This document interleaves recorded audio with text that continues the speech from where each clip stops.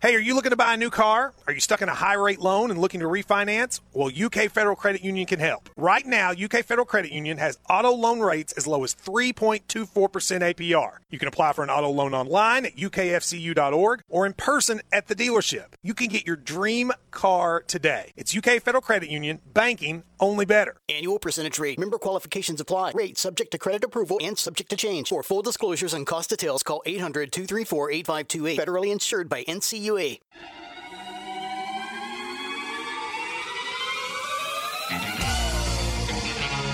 looking in the house. Charles Walker, 10-5, touchdown, Kentucky. Where the hell y'all going? Y'all gonna miss one hell of a game.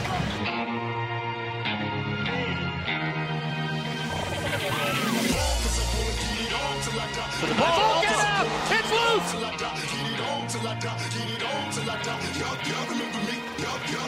It's on the way, plenty of leg.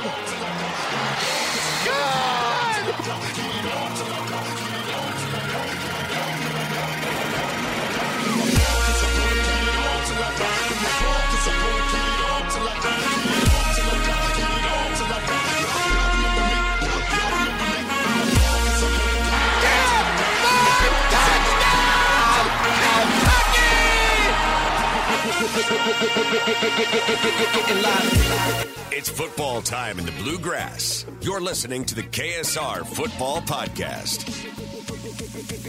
Welcome into the KSR Football Podcast presented by UK Federal Credit Union. Give them a call, 859-264-4200, or visit them on Ali Sheba Way in Lexington. UKFCU is presenting the KSR Football Podcast, where today we're talking about the Kentucky Wildcats' first win of the season, a 24-2 victory over the Bulldogs of Mississippi State, and 24-2, a defensive dominant performance by Kentucky against the Air Raid. It's just like we predicted, Drew Franklin. I mean, I thought they would have had a few more points than 2. In fact, they could have had 4. A safety got called back. Could have really hung up some numbers on UK's defense. But, what's Leach had? 232 career games and has never been held scoreless till now. After the complaints we had through 2 weeks, I don't think anyone saw that outcome happening. Freddie, I've never felt dumber. Like, I have no idea what to expect from this team, because in 3 weeks, I think we've seen almost every version of this Kentucky football team. We have. And you're looking back on it, I don't think Auburn was as good as we thought, and I think Ole Miss is better. So, back-to-back weeks, Kentucky's faced the number 1 offense in the league, and then Mississippi State's number 2 in defense. It would be number 1 if it wasn't for Georgia being just out of this world. So, I really thought going in that Kentucky matched up way better against Mississippi State than Ole Miss, because it's a different style in offense, and the pass catchers from Ole Miss are quite a bit better than what Mississippi State's got. And, it was just like you said, we've seen a different version of this team every week. And that's why, I don't even know what to think's going to happen against Tennessee, because, Chuck, you have offense just go insane for 1 week and then the defense for the next. Kentucky hadn't forced a turnover in 2 weeks, and then they get 6 in one game. It's just insane. It really is. And if you look at every game and you look at UK's offense, just the stat line, you would think we'd have a couple W's where we have L's and 1 L where we now have a W. And it really is. It's just a tale of 2 cities, I guess. I'm waiting for the game, and hopefully this week is the game where we're kind of just firing on all cylinders, and maybe we have maybe not 6 overs defensively, but maybe 3 and maybe 4 touchdowns on offense. I don't know. No safeties, please. It really is crazy. Speaking of a tale of 2 cities, Drew, did you have to read that in any of your 3 or 4 English 101s? I actually read A Tale of 6 Cities because I had to read it 3 times in my English class. Oh, man. But, Chuck, I like your optimistic view, though, that Kentucky's going to put it all together. I think first let's start with the defense where, it felt like the Mark Stoops defense we'd seen plenty of times before where you had guys swarming to the ball. And Freddie, I think what's really important is the outside linebackers, the edge guys, you weren't sure if they could keep up with the pass-heavy attack. And those dudes were great in space, whether they had them down in a three-point stance to rush the passer or whether they were dropping back into coverage. It felt like we needed the defense to have some playmakers, and we hadn't really seen those edge guys show up until this game against Mississippi State. Yeah, absolutely, because Mississippi State doesn't bring in a tight end or a running back to chip on those guys. So it's one-on-one with Boogie and Jordan and JJ. But Jordan, SEC Player of the Week, 6 tackles, tackles for loss, pick 6, pass breakup. I mean, he did it all. And then the linebackers as a whole had 42 tackles and 4 interceptions. So I think that's the best performance that we've seen by far from the linebackers. Jamin Davis had 11 tackles and a pick. Square had 9 tackles, a pass breakup. And then Jared Casey, I thought, played well, came in and had 6 tackles in the backup role. I think that was his coming out party, and he will be a factor going forward. My favorite part, Drew, was being on the live blog and having people who are very angry about Mississippi State dinking and dunking down the field, because like it's kind of frustrating, but that's what you have to do to beat that team. And the linebackers were just swarming every time they threw it for like 2 or 3 yards. Those dudes aren't getting any yards after catch. Yeah, I mean, as fans, we're naturally trained to not want to see a completion happen. But when it's that team, it's okay as long as you're keeping them in front of them. You just don't want them to beat you long because they can have 3 or 4 yards here at the time. They're going to work in some incompletions too. Yeah, and they didn't complete like one big pass all day. I'm trying to think of what even their longest play of the day was, but I don't even remember a threat of a deep ball. I mean, the one that I thought UK got burned on ended up being an interception because he just ripped the ball out of his hands. I think that's the only time they potentially got beat deep, and it turned out to be an interception in the end zone. Malik Heath had a 23-yard catch. That was the longest play of the day. Man, and Kentucky was and Freddie, I think you hit on this on the Depth Chart podcast, which you all can subscribe and download to as well. Comes out every Thursday. I think I was there where you talked about making sure that Kentucky did well on early downs to kind of get them off schedule. Yeah. Mississippi State was 3 of 19 on third downs, and it was by an average, 3 of 17 by an average of 8.8 yards.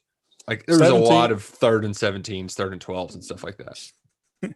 Yeah, Mississippi State converted on 17% on third down. So great job by the defense of getting early stops. And, the dink and dunk air raid, I'm a little bit tired of hearing that term, to be quite honest with you. I grew sick of it all week, and I was very happy to see Kentucky play well. But Mississippi State averaged 6.1 yards per catch.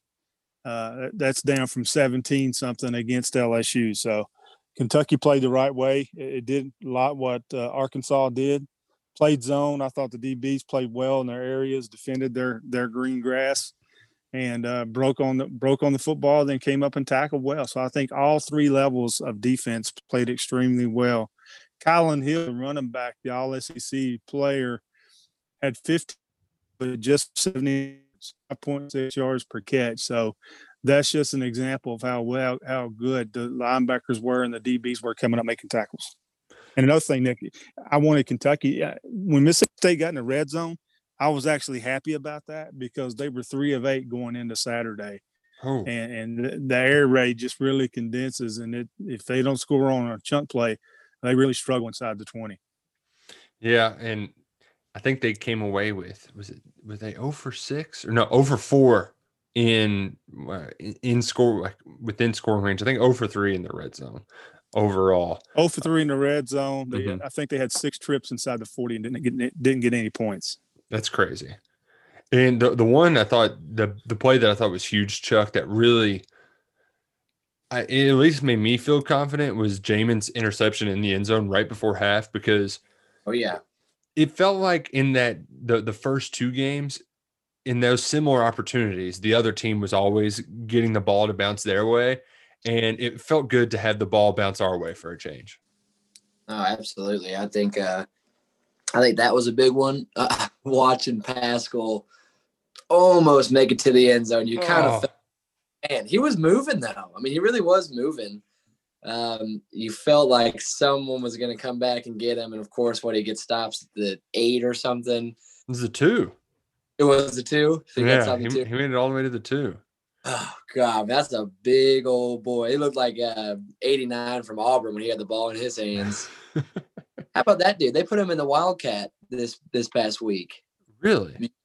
The tight end from Auburn that weighs 340 pounds or whatever that is, 280 pounds, I guess. They put him in at the Wildcat, and then he makes a pretty dirty spin move at the line and gains like 8 yards. I'm going, who the hell is this kid? That ain't a Wildcat. That's a wild hog. I mean, really. You got to look up the clip. It's pretty crazy. Oh, man. Well, De'Aaron Jackson, our true freshman, he got a late interception. Jordan Wright had a pick 6 on a big play by Quentin Bohanna.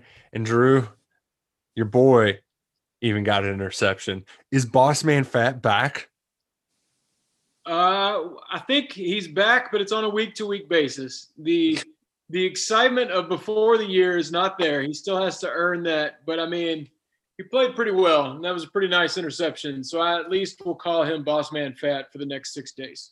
Okay, good. I like this. It's almost like he got put on probation or like a suspension. So, like, it's red light, green light pretty quickly. Yeah, we're going to keep a close eye on the progress. We're not throwing anything away. We're not committing to anything. We're just going to watch the situation as it goes on. And right now, he's in good standing as Boss Man Fat. Man, he's great at celebrating too. That not only his pick, but the one that Jamin had in the end zone.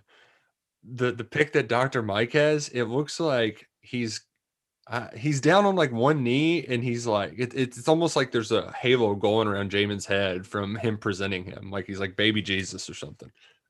And having been at the game, I don't know if this translated to TV, but after Boss Man Fat's interception, he ran approximately 150 yards around the entire stadium just to make sure everyone got a good look. That might be a slight exaggeration, but he did run to the opposite end zone and to the sideline.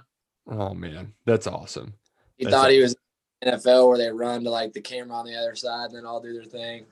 I don't get that either, where they all like – maybe I'm just like fat and old now.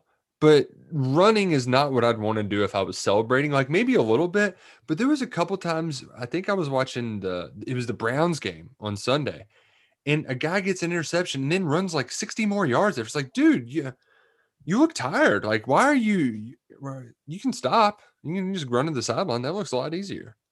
I think it's funny when they run all the way down and then there's like a flag and it got bit back or something. Like, that's pretty golden. I don't know if it's happened too many times yet, but it's been pretty close. Oh, man. Well, 2 other guys that I wanted to give a shout out because Mark Stoops, he did the thing where somebody asked him a question. It was kind of like Cal, Drew, where he just like talks about something completely different. He answers the question in like a sentence or 2 and then is like, but I really want to make sure I talk about Quentin Bohanna and Phil Hoskins today. I was proud of Stoops. He's been keeping up with the Cal. He's been here long enough. It's starting to rub off on him.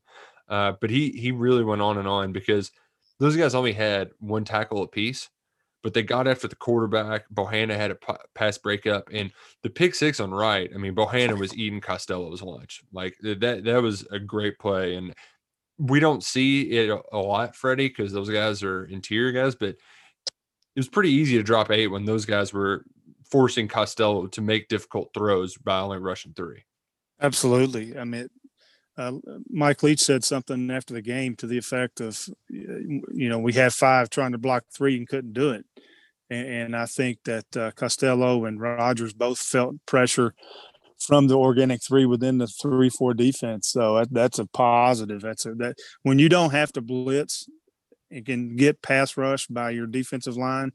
The playbook is open. You can do anything you want to on defense at that juncture of the game. You mentioned Rogers. Will Rogers, Drew, is just shout out to his parents for just saying, you know what, we're going to let this kid deal with Will Rogers jokes his entire life. We don't give a damn. And B, a backup quarterback came in and Kentucky didn't just completely fall apart. That was pretty weird. I think we can kind of move on from the backup quarterback thing. The curse has been broken quite a while now. I know fans were groaning when it happened, but I feel like we've graduated from that. We've moved on. We've buried that, just like we buried the Tennessee streak and the Florida streak. Slowly, we're checking off these skeletons. But I think the backup QB thing is not a threat anymore. Like Kyle Trask. Okay, that was last year. Good point. Great point. So it is back. Touche. We have every reason to be afraid. Oh, yeah, that guy's pretty good. Florida's defense, though, my God, they suck. I think Chuck could start at linebacker for him. I mean, they are so bad, and it makes me really wish, Freddie, that we got him early in the year because of you would think that their defense might eventually figure it out, but they're so bad without like a David Reese or something in the middle making 25 tackles a game. Yeah, I'm pretty confident that they'll figure it out defensively. There's too much talent there. I mean, Nick, I know you like to give Grantham. I love to. Third and Grantham's hilarious. Yeah, yeah, but he's a highly respected defensive coordinator, so I think they'll figure it out. I agree. I like to get them earlier than we do because that would they're struggling right now. Mm-hmm. I mean, really struggling. Texas A&M put up 41 on them. Mm-hmm. South Carolina put up 28, 29 on them. So they're giving up yards and points, which is strange. But that offense is pretty potent. It was fun to watch them play Texas A&M, and that 12,000 people there at College Station. I love to like Dan Mullen. He's got like what's the word I'm looking for? He very much has like I got picked on in high school a lot kind of vibe, and now he's trying to like fight back because he was so angry after the game. We got to pack the swamp. I need all those people there. They make a difference. It's like, Dan, like just relax, buddy.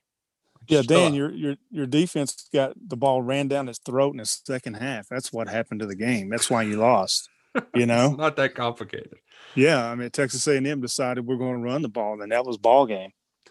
It's one of those things too. Just flip the Auburn and Florida game this year, and you love the timing of all that. But hey, scheduling gonna be perfect. I'm not going to complain about it right now. But there was one other thing that I wanted to bring up about the defense in particular that is now escaping my mind. And frankly, it's kind of frustrating because I thought it was something good. It completely left my mind, Drew Franklin. I thought I even wrote it down, and no, didn't write it down. We covered a lot of good points. Nothing comes to my mind. There was a bad that my boy Bully didn't play. If we want to go and we talked D-line. You mentioned my boy Boss Man came through. I was a little sad I didn't get to see Bully after you had a sack the week before. That could have been a big week for him. Hey, Nick, I got something. Okay. Kentucky held Osiris Mitchell, who was averaging 122 yards a game and 20 yards per catch, to 2 receptions for 3 yards. That's what it was, Freddie. Was it really? It wasn't that Mitchell only had that many yards. It's that he put his hand on Eccles' face mask and Eccles just ripped his helmet off, and they didn't even call a flag. That was awesome. I was very happy with that play. Good. Let him play. Yeah. And so for those who don't know, Eccles is from Mississippi, and I think there's some bad blood between he and his players. I didn't see the messages, but there was some scuttlebutt that like they were talking about his kid and stuff like that. So like, you know what?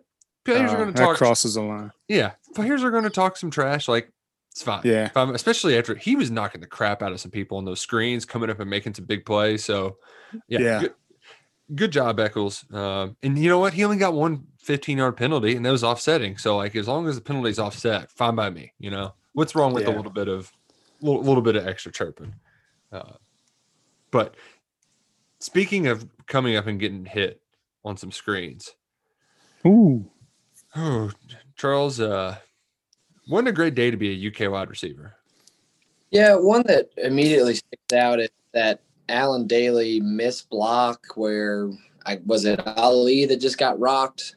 It happened twice, actually. Yeah, I'm thinking of the one that was a little early, and sometimes it's kind of an RPO, and you run it in practice every day. and sometimes you just don't think the ball's going to get thrown. I was trying to block, do my job, but I mean, God, after running the same play, 50 times and a pass is thrown once out of the 50, sometimes the receivers get a little lax. And I'm sure today Daly was corrected on those plays. And it does stink because even after games like this where the offense didn't play well and production-wise it just wasn't there, you go to film and, everyone wants Eddie Gran fired, of course. That's obviously the perfect answer.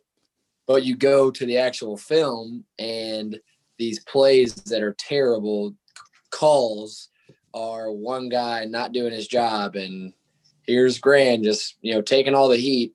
And then we get into the team meeting, and it's like, well, hey, look, this was actually a really good call, but so-and-so, you missed your man. So instead of gaining 15 yards, we lost 5 on a 3rd and 8 where we called the QB draw, which again, I understand we love that QB draw, and I think it works 1 out of every 10 times. But I guess what I'm trying to get across is sometimes the players don't execute, and it's a good play call. So before you take Eddie Gran's head off on Twitter, maybe you should think about that. I like that you started us off on that foot, Chuck, because I'm typically like Jon Snow in the Battle of the Bastards fighting off the Eddie Gran haters. But I was in the camp. I was on the other side this time, and it was mostly because of the lack of Chris Rodriguez. I know that they'll say, "Hey, any of these running backs, if we block it right, any of them can play well." But the thing was, Drew, is like Rodriguez was the only source of good for a long time, especially in that second half. He would get like a 10-yard run, and then the next play you're running like a screen or something. It's like, well, just keep. You used to do that with Benny. You just run the same thing over and over and over and just let him get 5-6 yards. Like, you can do that with Rodriguez too. It's worked before, and it was really the only thing that was working for a long time Saturday night. Yeah, I completely agree with both points. I think Gran gets it way too bad, and people forget that he had a couple of years where he completely lost his quarterback and changed game plan in 1 week and turned around to good seasons. But then there's times, and Chris Rodriguez is a great example. I do not understand why you don't just turn around and hand him the football, because he's kind of like Benny. I'm not going to, compare him to Benny and put any kind of pressure on him like that, but you're going to get a couple out of him, and he's going to fall forward and put a hit on somebody. So I question a lot of this, especially when they're just running Terry in short yardage situations. Just treat him like he's a Benny back there. Just hand it off to him, see what happens. Yeah, in some of the Terry runs, like I know Charles joked about it, working 1 out of 10 times. But I hate when I know that Kentucky's going to run a quarterback draw before the play, because I know the other team knows it too. Like if UK goes 5 wides, it's not going to be a pass. Charles, did you all ever throw it out of 5 wide receiver sets? We would in practice. I mean, like it's usually just like, all right, let's clear it out so Terry can run, but they know that it's coming. So my thing is the whole right when he catches it, the fake look back, and it's like that is just so obvious. What is so obvious? And then there's 2 linebackers there. All right, 2 linebackers against Terry. I wonder who that's going to win that. God, it's. Ooh, and you know what, too? We watched Joey Gatewood throw a pass. So now, like, Terry Wilson might as well be yesterday's news, because do you see that spiral by Joey Gatewood? Man, I bet he can throw it over a mountain. Uncle Rico. I've been quick to tell people to be careful with your expectations of Joey Gatewood, but I will say he looked like RoboCop behind that line of scrimmage. The dude is huge. I mean, I already knew he was big, but when he got back there, he looked even bigger. And that throw did look good. So that's a good guy to have. I'm not in any way saying let's get rid of Terry and go to Joey, but he did look good in that brief preview we got against, maybe a defense that had already quit. I'll say this about the draw game and the running game and all that. The offense is a circular mechanism. It takes 11 players. And when your receivers catch non-shuttle passes, which Josh Ali had 2 of those, your receivers catch 2 passes for 5 yards with no threat to go downfield, then that's when you saw Peters and Preston the two safeties from Mississippi State sneak up in the box, and then you got 5 trying to block 8 or 9, and nothing works. Run game can't work because of those numbers. Mm-hmm. And then why would Mississippi State bite on the draw? Because when they can lock down the outside receivers with their nickel back and 2 corners, the safeties are just there to stop the run. So, I mean, eventually Kentucky's going to have to stretch the field. I mean, really, and we saw that Saturday. And I think that's a big factor of why the offense struggled, because couldn't do that. And it just clogs up everything else. It hurts your running game. It hurts your draw game, your screen game. I mean, all that predicates on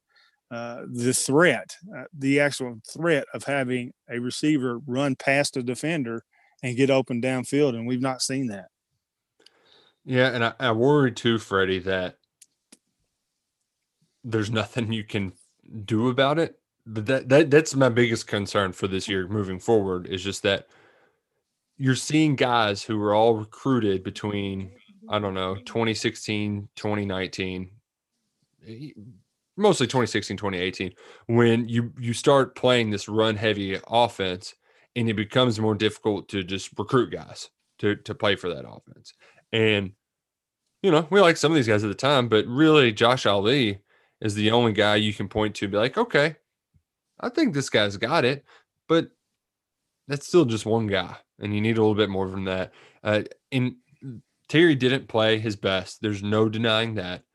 But I do think some of the throws he missed later on were just like frustration throws where, Freddie, you hit some guy in the hands, that there's a human element. You're just going to get mad eventually. Yeah. What do I got to do to get these guys the ball? So I think you saw that frustration really building, especially when, Eddie said before the game they were going to have to throw it some. They went to the air a little bit more, and it became like just this cycle of crap. Yeah.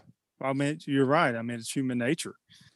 When you drop back to throw and there's nobody there, or if you drop back to throw and hit somebody in the hands and they drop it, that sticks in your back of your mind. So there's got to be some kind of confidence and comfort level with your receivers, with your pass catchers.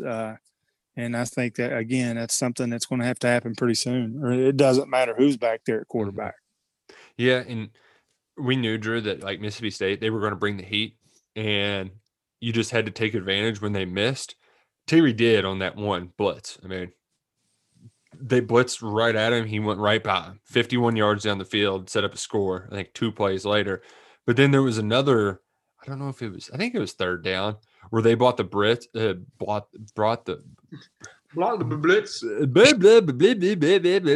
all, folks. Where they brought the blitz, and they brought it to the side where all of UK's receivers were. So Terry ran away, but he had nothing to run away to throw it, get rid of it, anything. So you got to give some credit to Mississippi State's defense. We knew that the 3-3-5 was going to be a problem. You just hoped it wouldn't be that big of a problem, that at least Kentucky would be able to run the ball pretty effectively, which was not the case at all. About that defense, I know it kind of goes back to compared to the Georgia Tech offense till they switch coaches here. But there's a reason everyone doesn't use it. So is it not just catching you off guard a little bit and then you get settled, or is it really that complicated? Because I feel like if it's that good, you'd see it more than once a year. I think that few teams can actually pull it off with the right personnel. And I have a feeling that folks are going to eventually start figuring it out a little bit with Mississippi State, whereas it's still early in the year. And there's a lot of different stuff you can do that people just haven't seen before. So I think that's one of the things that people are slowly going to be able to start to figure out. But as Freddie said earlier, you can do a ton if you don't have to respect the pass. And right now, that's what like Tennessee, they're going to sell out against UK because there's no reason not to. So you need to complete some sort of downfield throws early in that game, or else it's going to be tough moving the ball at all against the Vols. 3-3-5, if you look at it, Mississippi State did a lot of shifting, moving, twist, blitz the linebackers, whatever, and it is unique. But as a quarterback, I look at it just like you're going against a nickel package. Only difference is those two safeties we're playing 7 to 10 yards off the line of scrimmage. And those two safeties happen to be two of the top 4 tacklers on Mississippi State's team. So, again, when you got situations where you can't force those safeties to honor the pass, especially down the middle deep, then they're going to come uphill or they're going to go downhill and stuff the run, and they're not going to respect anything that you're doing because they're not threatened. So, the threat, I keep saying that word, the threat will keep them deeper, keep them to being the safeties deeper. And there you don't have 2 immediate run support players on defense. So it all predicates on what you could do. I know LSU lost to Mississippi State, but had a high number of yardage. And then Arkansas threw for over 200 yards against them. So it's a good defense. It's a good scheme, but it's a lot about personnel and how effective that the opposing offenses are and how they can take advantage of it. It's an advantageous defense. How about that? There we go. I got some breaking news, guys, that everybody else has already seen probably by the time they're hearing this, but Vandy, Missouri, first SEC game postponed due to COVID. Wow.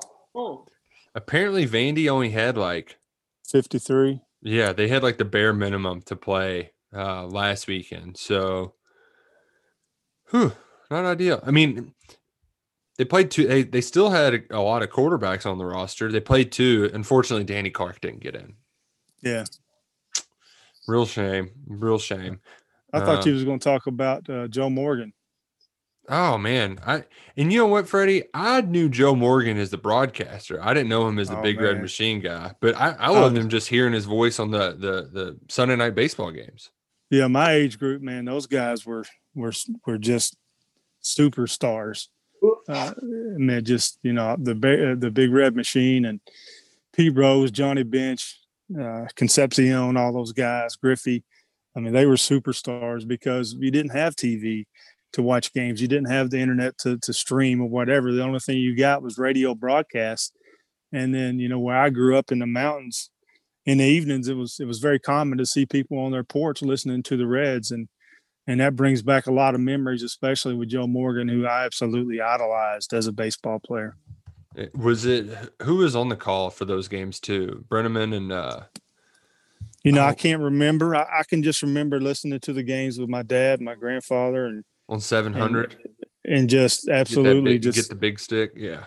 And just trying to imagine what it looked like, because I mean, you didn't get to see it, and the TV was not HD like it is now. So, it was just a great time and a simpler way to living, but I enjoyed it. But yeah, Bob Gibson died. I mean, it's just been a bad year for my baseball heroes. Mm-hmm. Speaking of technology messing up, man, we didn't have Tom Hart for half the game. It was about Drew trying to get him on the podcast a few weeks ago.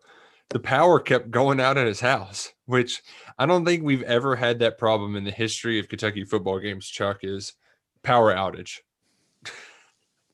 We've had some sparks here in Louisville yesterday. Huh.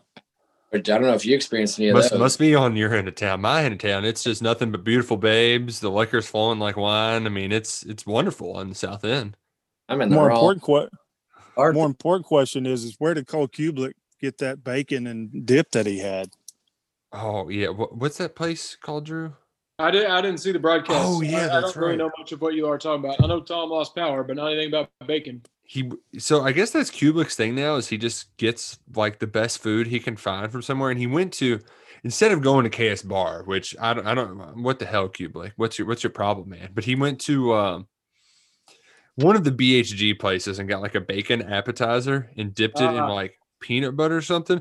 And Freddie, the thing I like when Cole gets it out, he doesn't just take a bite for show. He eats the whole thing, and you can hear him crunching into his microphone, just really showing it off in front of the other guys. That all started at Auburn when he ate that breaded bacon, and then it's kind of become his deal. People give him bacon everywhere he goes now. But I want some. That's got to be awesome. Everywhere here, why don't you try this bacon of ours? Oh no, twist my arm. Yeah, I didn't know he did this. So that's OBC's bacon. I know exactly what you're talking about. It's delicious. I didn't know he did that during the broadcast. And Yeah. you do dip it in peanut butter, which sounds weird, but it's good. Whatever it is, wherever it's at, I'm getting me some. It's kind of, I think it's kind of crazy because I've had like maple bacon that's really good because you're mixing salty and sweet. Pretty bold to do double dip on the saltiness. We put brown sugar on our bacon at my house. It's good. I'd never had it. My roommate was making it one day. I took a bite and was like, what is this? Because I like to throw syrup on about anything. Anything fresh could have syrup on it. Syrup, whatever you call it. Syrup. We call it syrup down here, Charles. Gotcha. I call it, well, now I'm going to know. So just ask me at the end of the show. I'll tell you what I call it. I don't know. I don't know what I think I call it. Pass me the syrup. Yeah, I do. I've become a big fan, though, of putting peanut butter on random breakfast foods. Like peanut butter and waffles. Oh, yeah. Yeah. Yeah. I don't know. It's just, I never did it as a kid. You know, you just would like put way too much syrup on it. And then, man, now I'm saying syrup, but I'm pretty sure I typically say syrup. And I'm just thinking about it, Charles. I don't That's what I say either. Peanut butter goes well on granola bars, too. Oh, okay. Well, what other ways can we use peanut butter? Oh, peanut butter and apples. I've been trying the natural peanut butter too, the kind that you got to like really stir up. That's pretty good. I'll try it. Yeah. Almond butter. My mom loves it. Now I'm kind of on it, but nothing like that Jif. That's that healthy stuff. What's the chocolate peanut butter called? My daughter eats that. Nutella? It's really who? Is it Nutella? I thought you said Mozilla. Yeah, Nutella. That's really good too. Oh yeah. Oh man. Well, I appreciate this bacon and peanut butter conversation, but I do have to just point out that I think somebody deserves our praise that won't get it anywhere else, and that's a long snapper, K. DeGraw, because I don't think anybody can snap a ball farther in the history of human earth than K. DeGraw can. Man. I think Bunchy Stallings a couple years ago against Florida with Steven Johnson behind him tried to snap it out of the stadium. And I thought that would never be topped. But that long snap on the punt on Saturday, that was impressive. It counted. The worst part was that it was a negative 48-yard play. So it just completely like ruined whatever statistical thing Kentucky had going for them. The offense was bad, but it looks like the worst offense since sliced bread because of that 48-yard loss. Yeah, absolutely. It counts against the rush and the total yards category. So we'll call them. And that makes it look a lot bad because the actual ball carriers rush for 132 yards net. So, it makes it look a lot worse than it was. But I liked how Max just nonchalantly kicked it. God. I would have fallen down and busted my tail if I tried to do that. And he just kind of, I thought that looked so cool. I think he might be the coolest player on our team, just in regards to nerves and, playing that the safety punt was like the best kickoff you could get in today's game. And like you said, Freddie, you can kind of see it on the replay. He was, looking over his shoulder both ways to see if he had time to pick it up and kick it. He was like, all right, I guess I'll just boot this off the ground like a soccer ball. It just amazed me. Have y'all noticed that he's the holder for PATs and kickoff and field goals? Yeah. I didn't. No. I didn't notice that either until Saturday for some. I don't know how I didn't catch that, but yeah. I do appreciate too that he was so fed up that he couldn't punt it. He's like, man, I had a chance to have another one down inside the 20. And then here I go, just stuck with it. So on the free kick, he just nails it like 75 yards. I don't think I've ever seen a ball travel that far in my life. It's crazy. I also didn't know that it's illegal to punt it backwards. Like, neither did I. Because I've seen guys in the NFL do that where if it's bad, the punter just like will kick it out of the end zone. And apparently the only reason why it wasn't like down at the 1 is because he did the punt from the end zone. Yeah. But Drew, I had no idea that was a rule. I was very confused when Mark Stoops was talking about it. I didn't know what he was talking about. So that was brand new to me too. Max probably didn't know either. Listen, we were at Vanderbilt playing, and I had an intentional grounding in the end zone that resulted in safety, and I had no idea that was a rule. I mean, I just threw it as far as I could away, and nobody in the same area code. And I was like thinking, okay, they told me if nobody was there to throw it away. I did good. Then I see the flags. I'm like, what is it? Safety, intentional grounding. I was like, okay, I never did that again. Oh, man. Well, it's good that we've got Duffy on our side. Special teams player of the week in the SEC. Jordan Wright was the SEC defensive player of the week. But Drew, I want to get to this week's segment. I think it's going to be our favorite segment yet. And I'm just happy that it's sponsored by Midnight Rooster, the best natural Kentucky grown hemp products on the market. And you might notice, I know our podcast listeners can't, but you all can. I've got the beard coming back, and I have the Midnight Rooster Kentucky Jesus beard oil. So as you all sit here and looking at how beautiful this face is right now, Midnight Rooster with its USDA approved beard oil got me going. Oh man. I noticed two things on Saturday in the pregame show about Drew. His beard, and he's thin. He's lost weight. He looks good. Have you seen him lately, Nick? Yeah, what the hell, Drew? We're supposed to get fat during quarantine. I do the opposite. I don't have anywhere to go. I'm usually a weekend warrior putting beers in my body at bars on Saturdays, and now I just sit on the couch. So I guess I'm doing the opposite of most people. I did the thing, Charles, where we went to Target on Sunday and convinced my wife to get trick-or-treat candy. I've never had a trick-or-treater at my house in 3 years, so already getting started on the Halloween candy myself 3 weeks early.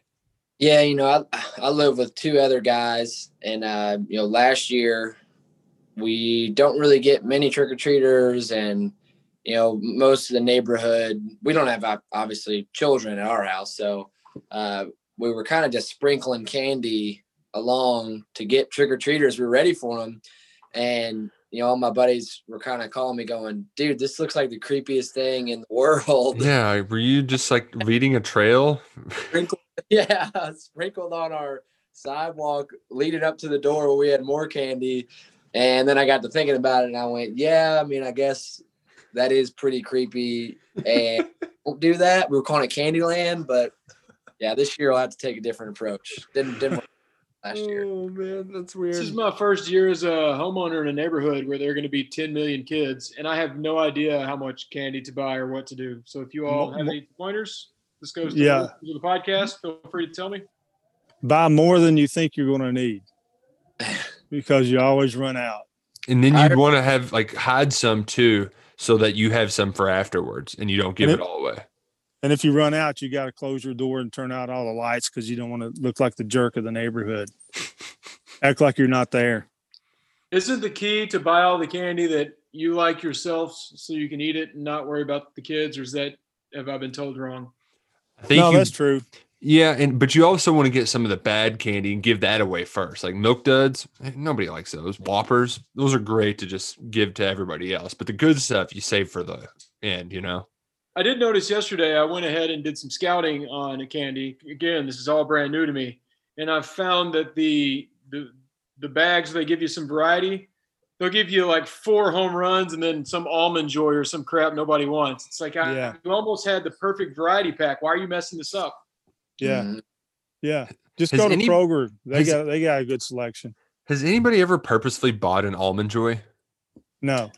My dad. Oh, so he's the one guy. I mean, he loves it. I mean, I don't dislike them, but I've never bought one on purpose. I've eaten them, but I've never gone to the store and said, man, that Almond Joy is mine. No, I'm sorry, Charles. Go ahead, buddy. No, that's it. That's all I got. I feel the same way about Dr. Pepper. Really? I've never purchased a Dr. Pepper, and I've never seen, nor do I know anybody that buys Dr. Pepper. Thank you, Freddie. I hate Dr. Pepper. I've never spent 1 cent on Dr. Pepper in my life. They can have all the cool commercials they want during college football, but I will never buy a Dr. Pepper. What did you drink at SEC Media Days if you didn't drink Dr. Pepper? You didn't see me going to the latrine every 6 minutes. I was drinking water. And Sunkist is the big SEC drink if you don't do Dr. Pepper. Oh man. I didn't know that was a thing that people didn't like Dr. Pepper. I swear I don't know anybody that drinks Dr. Pepper that I know of. Yeah, right here. It used to. I mean, when I was in high school, we'd go to a place in Louisville called Dioreo's.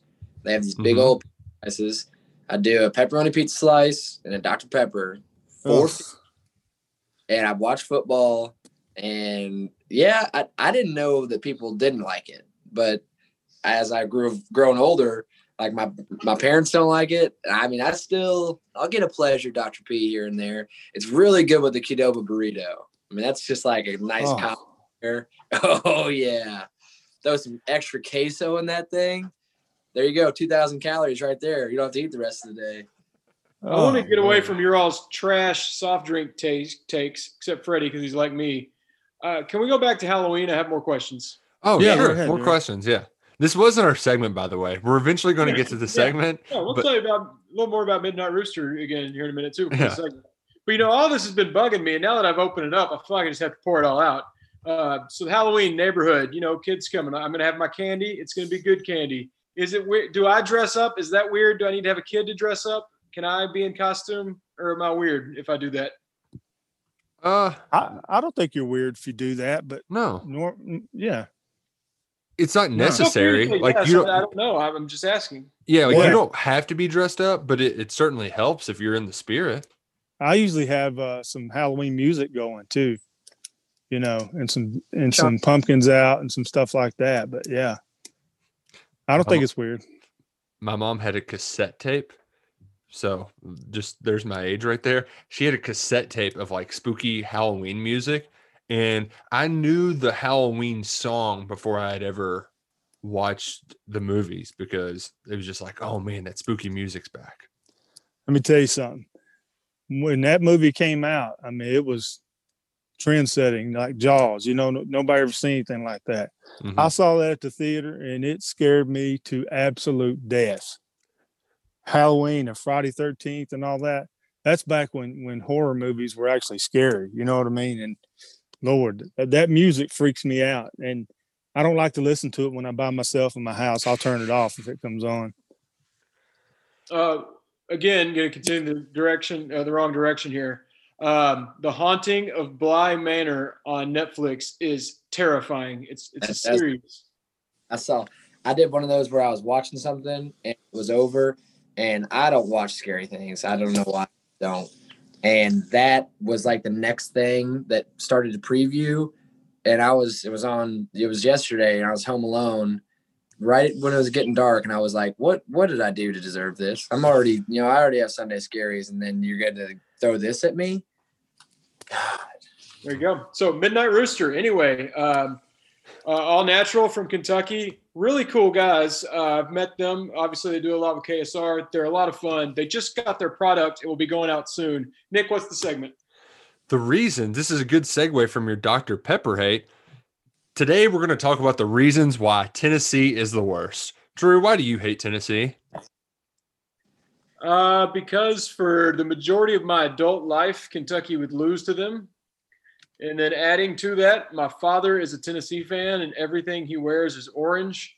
So it's not like Kentucky loses and you go, we lost, we'll move on to the next one. And then next week's Mississippi State or Vandy or whoever. It's just constantly in my face and has been in my face since my childhood. So that is why I hate Tennessee. Charles, why do you hate Tennessee? Drew kind of took half mine, but the first thing I think of is that gaudy orange, and it just looks good on nobody.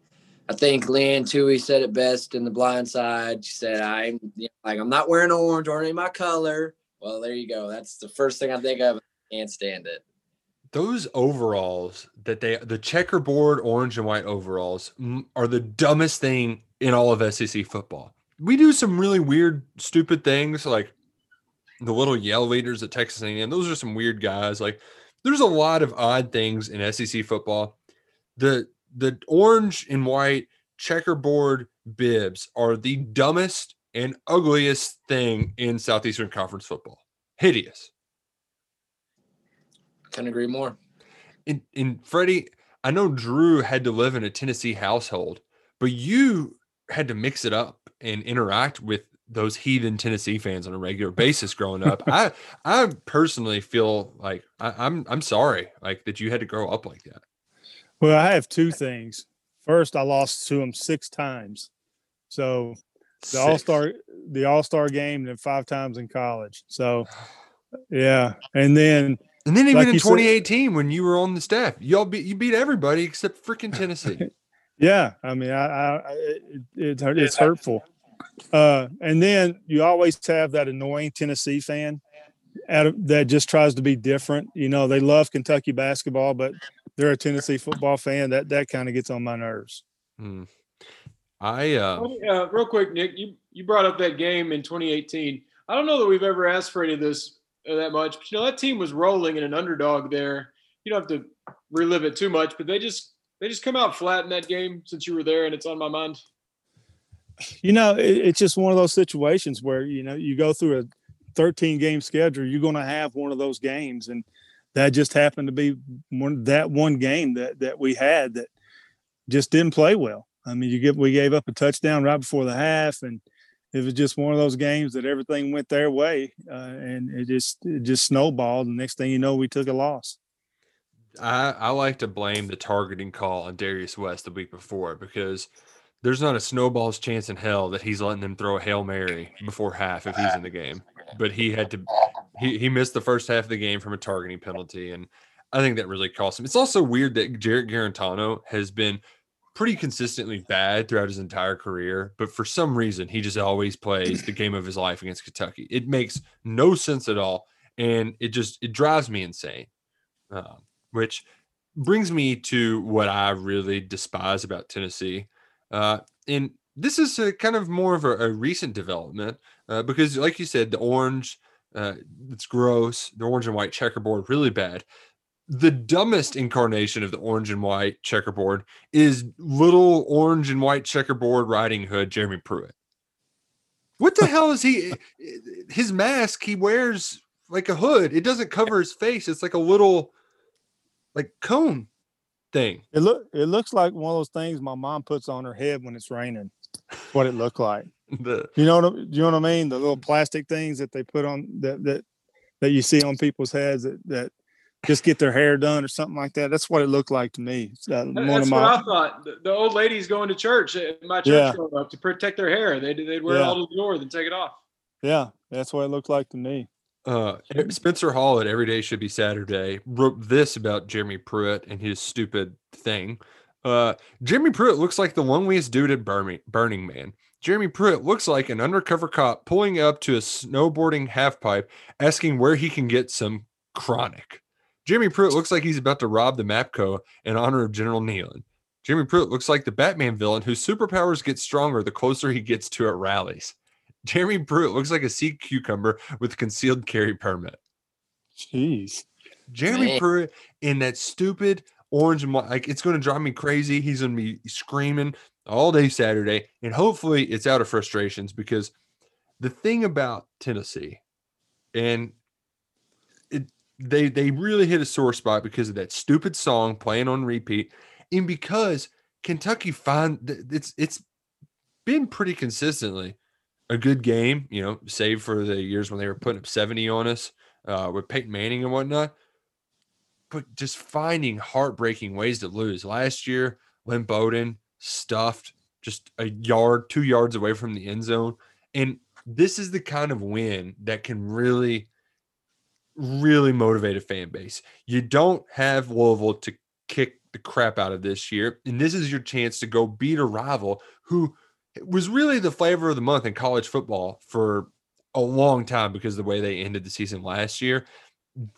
If you want to go out and make a statement win and really make this a memorable season, go to Neyland Stadium and win there in Knoxville for the first time since 1984. Something, Drew, I've never seen in my life. I've never seen a Kentucky victory at that godforsaken place. But will we now? Because I'm of the belief, or at least when we predict and get our excitement up, I'm pretty much immune to getting excited about this game anymore. I've been to it twice. One of them, Kentucky almost won. I think I might have been the only blue shirt in 5 sections around me. I want to get fired up for it, and I can't do it. I cannot. You can't be let down again. I mean, so last year we were on the 1 at home. I don't want to kill our happiness because the big win on Saturday, and I know it's the Vols. We hate them, but this week stings so much every year. Especially that stadium, like that is the worst stadium, not Vanderbilt or Missouri in the SEC, because it's just clunky. Like you can't really get around anywhere in it because they just were like, you know what, we're just going to add some stadium here and here. Let's sprinkle in a little more stadium over there. And you can't, I mean, it'll be different because of the social distancing or whatever, but they give you enough room for about a half butt cheek to fit into that place. Like it's all overall just an awful place that I can't, like, if you have the chance to go to Knoxville, don't. It's a dump. It's terrible. Stay away from there. But I don't know what my butt was. But the concourses are outdated too. While we're going to rip on Neyland Stadium, they haven't put an upgrade in a lot of those places since they built it. You run into people just walking. Like there's no room for anything anywhere there. It's terrible. Yeah, it sucks. I'm sorry I brought us down with a buzzkill with me thinking about the streak there. Well, but yeah, let's get this win. Okay, to say it more optimistically though, Freddie, I do think that at least Kentucky, like this is going to be a rock fight with two teams where their strength is defense, offensive line. Yeah, I mean, Kentucky and Tennessee are very familiar, very similar. If you look at it, last week Georgia struggled offensively, had actually -1 yards rushing against Georgia, but that Georgia defense, I've said it every week on this podcast, is out of this world, man. Yeah. They're very, very good. But if you look at the numbers and even the personnel, this is an even matchup. Tennessee has an offensive line that was their strength. 4 out of 5 players are former 5-star players. I mean, Kentucky, you got a 4-star with Drake and Landon and Dorian. So, I mean, it's strength on strength. Quarterback, like you said, Garantano plays good against Kentucky. We'll see how that goes. Tennessee has a couple good running backs, Ty Chandler, who we remember, and then Eric Gray. And then where I think Tennessee is going to try to hurt Kentucky, especially if it gets in the red zone, is they're really good at throwing 50-50 balls and jump ball situations in the red zone on 3rd down to Josh Palmer and Brandon Johnson. I think that's going to be something to look out for on Saturday. But two very similar teams, man. I mean, what's the spread down to 5.5 now? Something like that? 5.5. Yeah, I mean, you get 3 points for being at home. So that's saying Tennessee is 2.5 points better than Kentucky. So that's a pretty even matchup in my eyes. Yeah, and that total has been bet down from 51.5 to 47.5. So folks are expecting a rock fight. And kind of like what you said, Freddie, really the difference maker these last 2 years has been Jarrett Garantano and just quarterback play, winning those 50-50 balls. It was with Juwan Jennings and Marquez Callaway, but now they got Palmer, who he had one catch in week 1 where he dove and like tipped it to himself with one hand and then caught it. And it's like, man, so they got some ballers, and you got to win on the 50-50 balls. Kentucky's got to make them more like 60-40 balls and their favorite and make some plays offensively to make sure that Tennessee can't just creep up and try to stop the run all day long. Yeah, one thing about Tennessee, you got to give them credit. They made a lot of mistakes at Georgia, but I've watched all 3 of their games, and they play extremely hard. I mean, they're physical and they play hard. Derek Ainsley is the defensive coordinator, former assistant at Kentucky, then went to the Raiders. He's done a really good job since losing to Georgia State last year. And again, 2 physical football teams, and I can't wait for Saturday. I mean, I can't wait. And we're going to Somerset Friday, so won't be as tired as I was last week, Drew, hopefully. It's a little bit closer to drive than Owensboro, but I got to say though, Freddie, we were treated. Gavin Wimsatt, that dude, he's a baller. Yeah, he was. He is. And, I got to thank the people at Owensboro Catholic were very nice and good hosts, just like everybody's been. And I'm looking forward to seeing Lexington Christian at Somerset Friday. Yeah, man, Wimsatt's got a cannon. He threw. He does, man. There was one play too, because I did the radio call with him, and I just like forgot I was on the radio for a second. And I let out oh my God, what a throw. And this was an incomplete pass. He just threw it like 60 yards off his back foot. I mean, just getting rid of the ball. Casual 60-yard pass. No big deal. Dude, you did a good job on the radio too. Oh, thanks, Freddie. But it was fun. It was a lot of fun. And it was good to see Whimsett too. He had to face a little adversity. They were trailing 7-0. I think I'd only completed like 4 passes. He wasn't doing well. And then so they went 80 yards in 40 seconds to close out the half and tie the game. And from that final drive on, he was 13-17 for 210 yards and 3 touchdowns. So he is really, really, really good. He's a big time player.